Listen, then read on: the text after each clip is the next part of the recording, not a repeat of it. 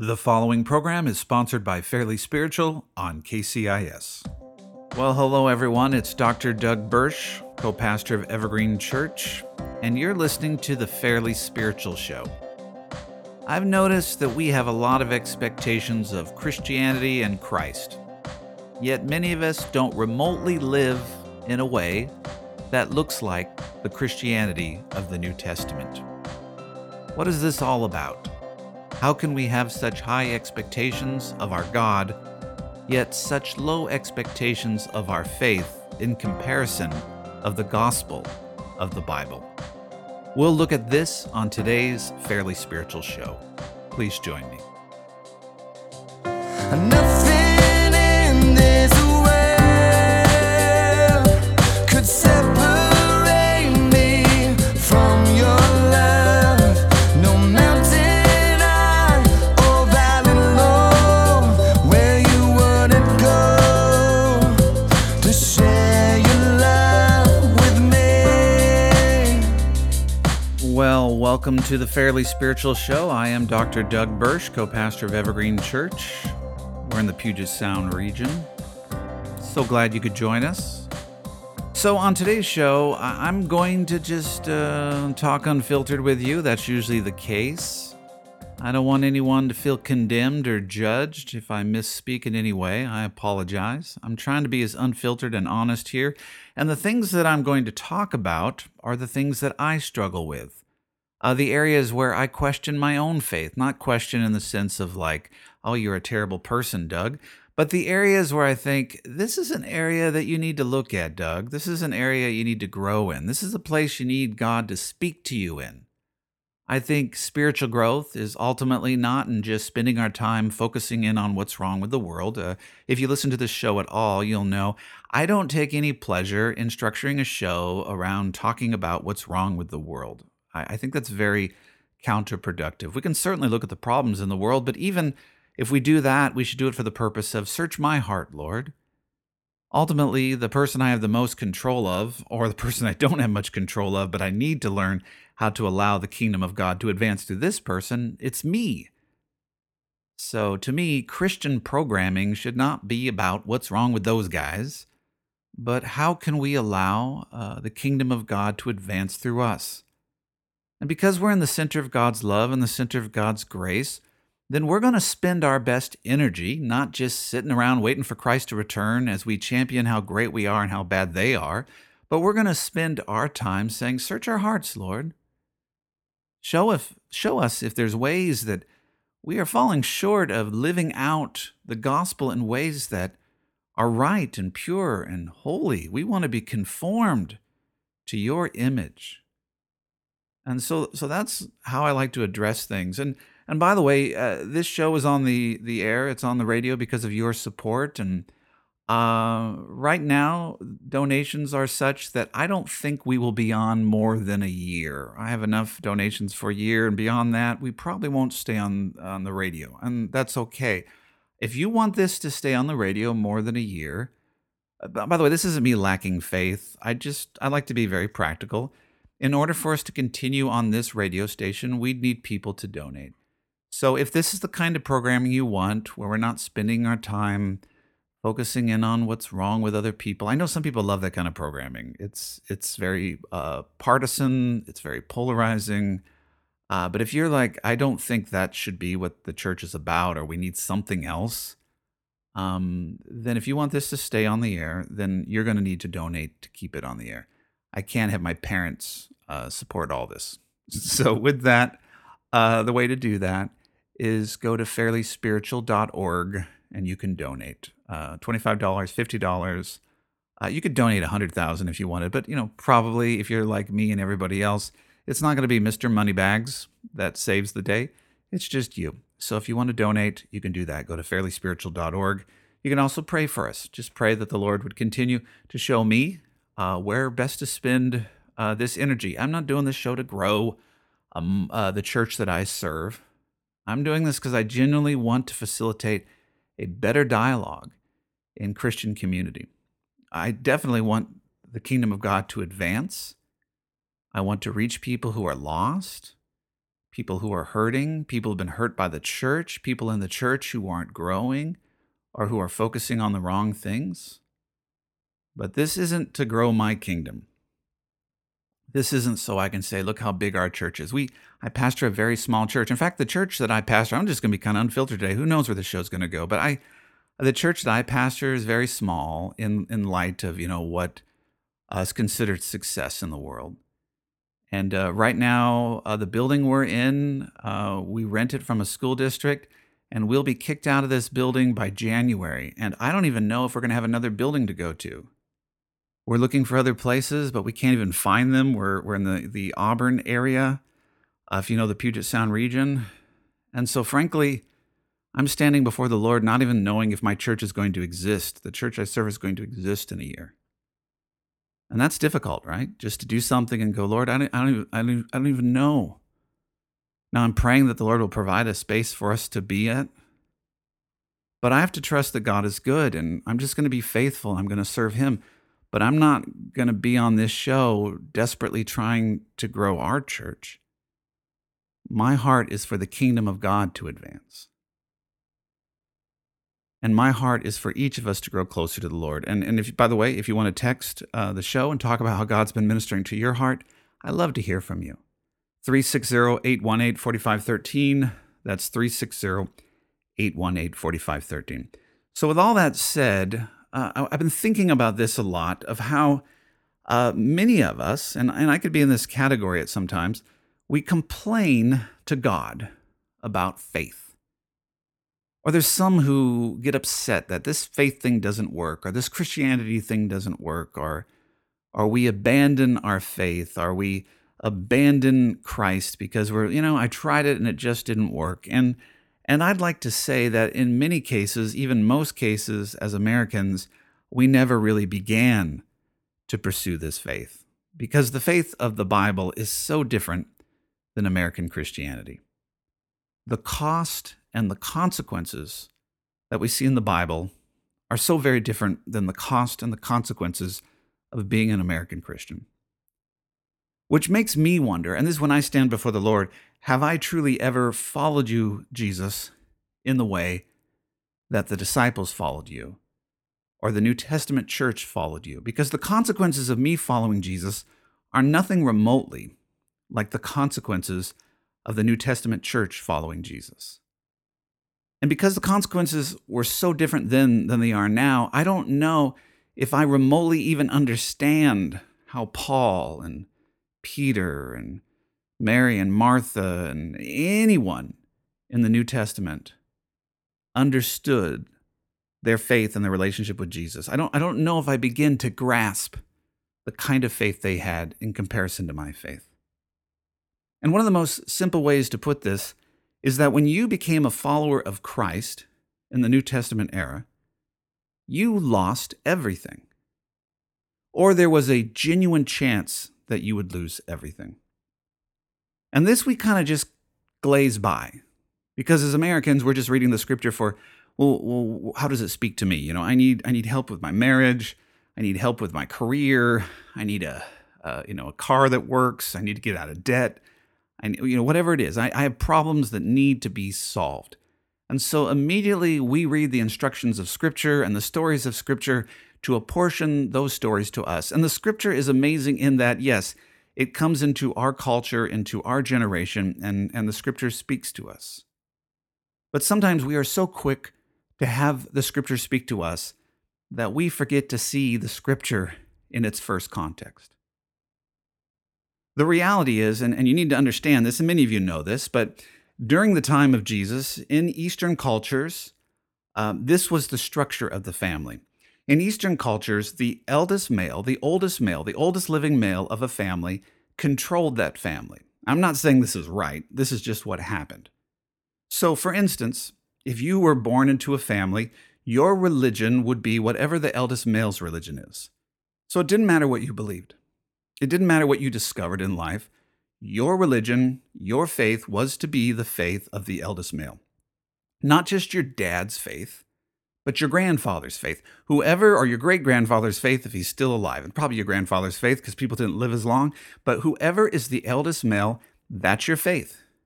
If someone asked you, who's the God, what's the God you believe in? You didn't think, well, I've measured my thoughts about existence and I feel drawn to this faith expression. You didn't even think in those ways. It was just, well, we go to this temple because this is where Grandpa goes to, or we worship at this tree or this pole or this place of worship or to this pagan deity. We do these rituals because this is what Granddad does. If you were a slave and you were in a house, a slave, and your master, whatever your master believed, whatever your master's religion was, that was to be your religion. Now, I'm sure there were slaves who still had their own secret faith and secret gods or gods that they worshipped, but the reality is you could not express that outwardly. As a slave, you were supposed to follow the religion of the eldest male. If you were a wife, you didn't get to pick your own faith. You didn't say, well, my husband has one faith, but I have another faith. No, your faith was to be the faith of your husband, and your husband's faith was to be the faith of his father and his father. When it came to careers, you didn't get to pick your own career. Your career was the career of your father and your father's father. You didn't get to say, well, what am I good at? What are my strengths? What are my weaknesses? You did what your father told you to do. And hear me clearly, I'm not saying this is a good structure. This is just the structure of the time. So this is the climate, the culture that Jesus came into. And Jesus came into this culture, the Son of God, the Word of God incarnate, came into this world. God took on flesh and dwelt among us and advanced the kingdom of God and the purposes of God, and people came alive into new life through accepting Jesus as their Lord and Savior. Jesus became life everlasting to slaves, life everlasting to children, life everlasting to spouses and wives and widows and the poor and the marginalized and the weak and the oppressed and people who had no voice.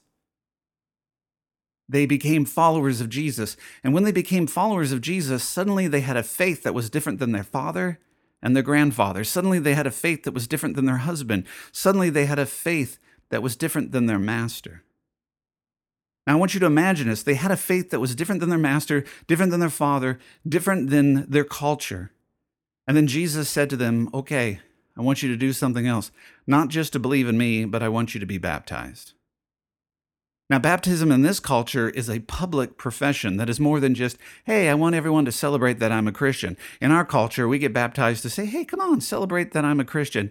No, baptism was a death signature for some people. Baptism was, once I publicly am baptized, this means I will be disowned by my family. Once I am publicly baptized, this means I will be beaten by my master or sold. Once I am baptized, it means I will be divorced from my husband. Once I am baptized, it means I will be disowned from the family business. Once I am baptized, I will no longer have any inheritance in my family. Once I am baptized, this world as I know it, I am dead to. I have no economic future. I have no family future. I have no cultural future. I am an alien, a foreigner, a forgotten person in this culture. I am seen as an enemy of this culture. Once I am publicly baptized, I have dishonored my grandfather and my father, my husband, my master, my culture, my community. Once I proclaim the name of Jesus in a public fashion, I have dishonored everyone and I no longer have a future or a present. In this culture, the only thing I have is Jesus and this new Jesus community. That's it. So this was the cost of public baptism. And this is the radical nature of the gospel, that Jesus Christ was so great to people, that the gospel was so powerful to people, that the forgiveness of sins and the death of Jesus on the cross and the power of the gospel was so great that people were willing to surrender all to follow Jesus. It wasn't just a song to sing that I surrender all, but literally when they gave their life to Christ Jesus and they went into those baptismal waters, they surrendered the love of their family, their earthly family. They surrendered their careers. They surrendered their property. They surrendered their inheritances. They surrendered their standing in society with no hope of ever getting it back. They completely died to this life for the eternal life to come. That's why we see in the book of Acts that there were so many poor people and that people sold their possessions to be distributed among the poor. It wasn't just that they cared for the poor. People were becoming poor because when they gave their life to Christ, They were disowned by their families. So what you find in the New Testament church, that there were two kinds of people. Those who were the eldest male, who owned their property, who had provisions, and those who weren't. Those who weren't had no authority, no property, no money, and they became immediately poor.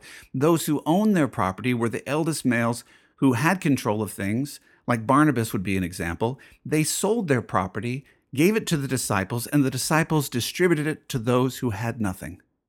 And they were bound together as a family who was united not by this culture, not by familial ties, but by Christ Jesus and the leading of the Holy Spirit.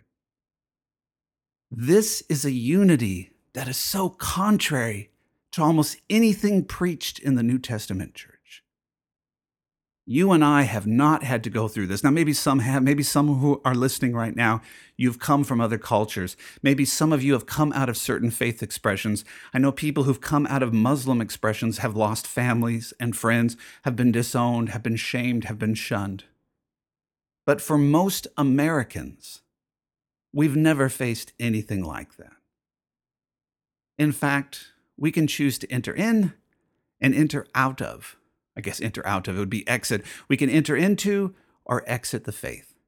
We can pick and choose. We can get a little bit of Jesus or a little bit of the world. We can give a little bit to God or we don't have to. It can be a season of our life. It can be something we do when times are tough. Jesus is a rescue pod. In fact, Jesus is literally the icing on the cake. He's the wedding topper. We're getting married. I guess we should have a pastor there. So let's get a pastor. We've paid for a nice wedding gown, and we've paid thousands of dollars for a wedding hall and for a nice reception. And I guess we should have a pastor too, because it'd be nice to have a religious wedding.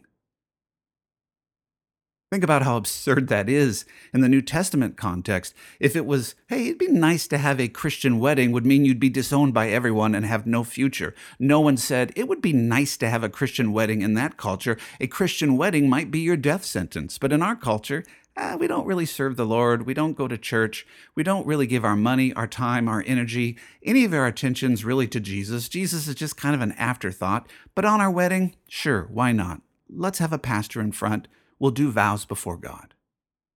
That is the exact opposite of the gospel. And yet we see that as an expression of being Christians or a Christian nation. We do the same with death. Well, someone never went to church, didn't follow the Lord, didn't give any money for the kingdom of God, didn't pray to God, didn't worship God, didn't honor God, but they're dead now, so let's have a pastor there at the funeral, and let's do something Christian. Again, if you did that in the New Testament context, where someone had honored other gods their whole life, but when they die, you had a Christian wedding, or a Christian funeral, everyone who showed up at that funeral would now be persecuted and disowned by that culture. Again, these are contrary things. Why do I bring this up? Because I don't think we've begun to understand the cost of following Jesus. I've been looking at the story of Stephen, and Stephen amazes me. The deacon Stephen. Stephen gives everything because the presence of Jesus is enough. Stephen becomes a deacon because the disciples don't want to, quote unquote, wait on tables. They want to pray and preach the word. So this ministry is formed called deacons. And so Stephen is considered a man of good reputation, full of the Holy Spirit. So he becomes a deacon to be able to deal with the disputes that are about the distribution of food. And so he's not able to spend the time that the disciples are able to spend in Solomon's colonnade or in the temple with praying and preaching, because he has to deal with the stuff that the disciples don't want to deal with. But Stephen so much values the presence of God that the scripture says that Stephen's face, in chapter 6, verse 15 of Acts, it says his face was like an angel. And that's a clear descriptor that his face shined the glory of God. And it's a clear descriptor that his face shined like the glory of God, or with the glory of God, because he spent time with God on a daily basis. For Stephen, he had not become a Christian for prestige or power or authority or for cultural significance or because it'd be a nice thing to do on his wedding or a good, proper thing to do for the funeral. He became a Christian because he met the resurrected presence of Jesus, because Jesus was everything and is everything, and his face radiated the glory of God. He sacrificed everything to serve Jesus. And they attacked Stephen's authority, and they attacked his preaching, and he stood before those who were persecuting him, and his face shone like the face of an angel. And it says in chapter 7, verse 1, that when Stephen begins to give this long sermon, one of the longest sermons, which I believe is where the author of Acts is honoring Stephen and saying Stephen's role is one of the most honorable roles in the New Testament. He took a job no one else wanted to take, and he faithfully proclaimed the gospel, and he was persecuted and martyred for this, and he is worthy of honor and praise. But Stephen starts his sermon by saying, the God of glory appeared to our father Abraham. It's interesting that the scripture says his face shone like an angel, and the first thing Stephen points at is he says, the God of glory. And you know why he's saying that, because his face radiates the glory of God. He says, the God of glory appeared to our father Abraham.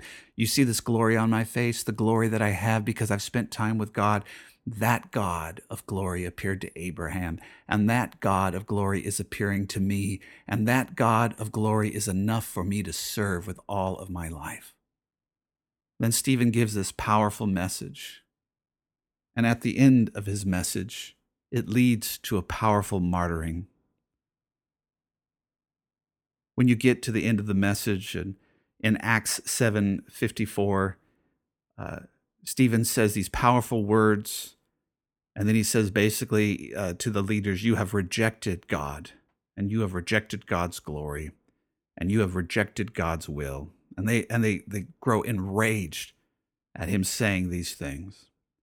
And then again, we have a mentioning of God's glory. And I just want to read this to you. This is Acts 7:54. Again, you see the mentioning of God's glory. And this is very important because this, to me, is much more of what our faith is to be about. Not convenience, not prestige, not power, not politics, not convenience, but about God's presence and God's glory. It says, now when they heard these things, they were enraged and they ground their teeth at him. But Stephen, full of the Holy Spirit, gazed into heaven, and saw the glory of God, and Jesus standing at the right hand of God. Where's Jesus? Right where the glory is. And he said, behold, I see the heavens opened, and the Son of Man standing at the right hand of God. But they cried out with a loud voice and stopped their ears and rushed together at him. Then they cast him out of the city and stoned him. And stoning usually meant that they would put you like over a ledge or at a hill that was like down below you, like a couple, maybe like 12 feet below, and then they would throw a stone on you. And if that stone didn't kill you, others would throw stones on you as well. And as they were throwing stones on him, the apostle, who would eventually become the Apostle Paul, but Saul was there gladly calling out the death of Stephen. And here was Stephen calling out, Lord Jesus, receive my spirit. And falling to his knees, he cried out with a loud voice, Lord, do not hold this sin against them. I bet you he was looking at Saul. And when he had said this, he fell asleep. See, for Stephen, what was his reward? It was the presence of God. In the book of Exodus, Moses says to God, when God's leading the children of Israel to the promised land, or at least the beginning of the journey, out of bondage in Egypt into the wilderness, eventually to the promised land, God says, I'm not going to go with you. I'm going to send an angel. And Moses says, do not send us from here without your presence. For your presence is the only thing that distinguishes us from the rest of the people on the face of the earth. Is God's presence enough for you? Is relationship with Jesus enough for you? Is Jesus enough? Is surrendering to Jesus enough? I want to encourage you this week. Stop focusing on all the things around you that you think are unjust and wrong and all the things you want and you think you need. And think about these men and women of the New Testament, what they sacrificed, what they pursued. They pursued an eternal relationship with Jesus. They died to everything so they could spend time in the presence of Jesus. Isn't Jesus' presence enough for you and me? I hope it is. I really hope it is. Hey, thanks for listening to today's show. If you'd like to text me, 360-818-4513. That's 360-818-4513. And if you'd like this show to stay on the air more than just 1 year, I need you to donate. Go to fairlyspiritual.org and donate today. That's fairlyspiritual.org. Now make room for the Lord. He knows you by name. He has a purpose and a plan for your life. He has next steps for you. He is a good God. He's going to help you. He's going to lead you. I will see you next time. Nothing in this world could separate me from your love. No mountain high or valley low where you wouldn't go to share your love with me.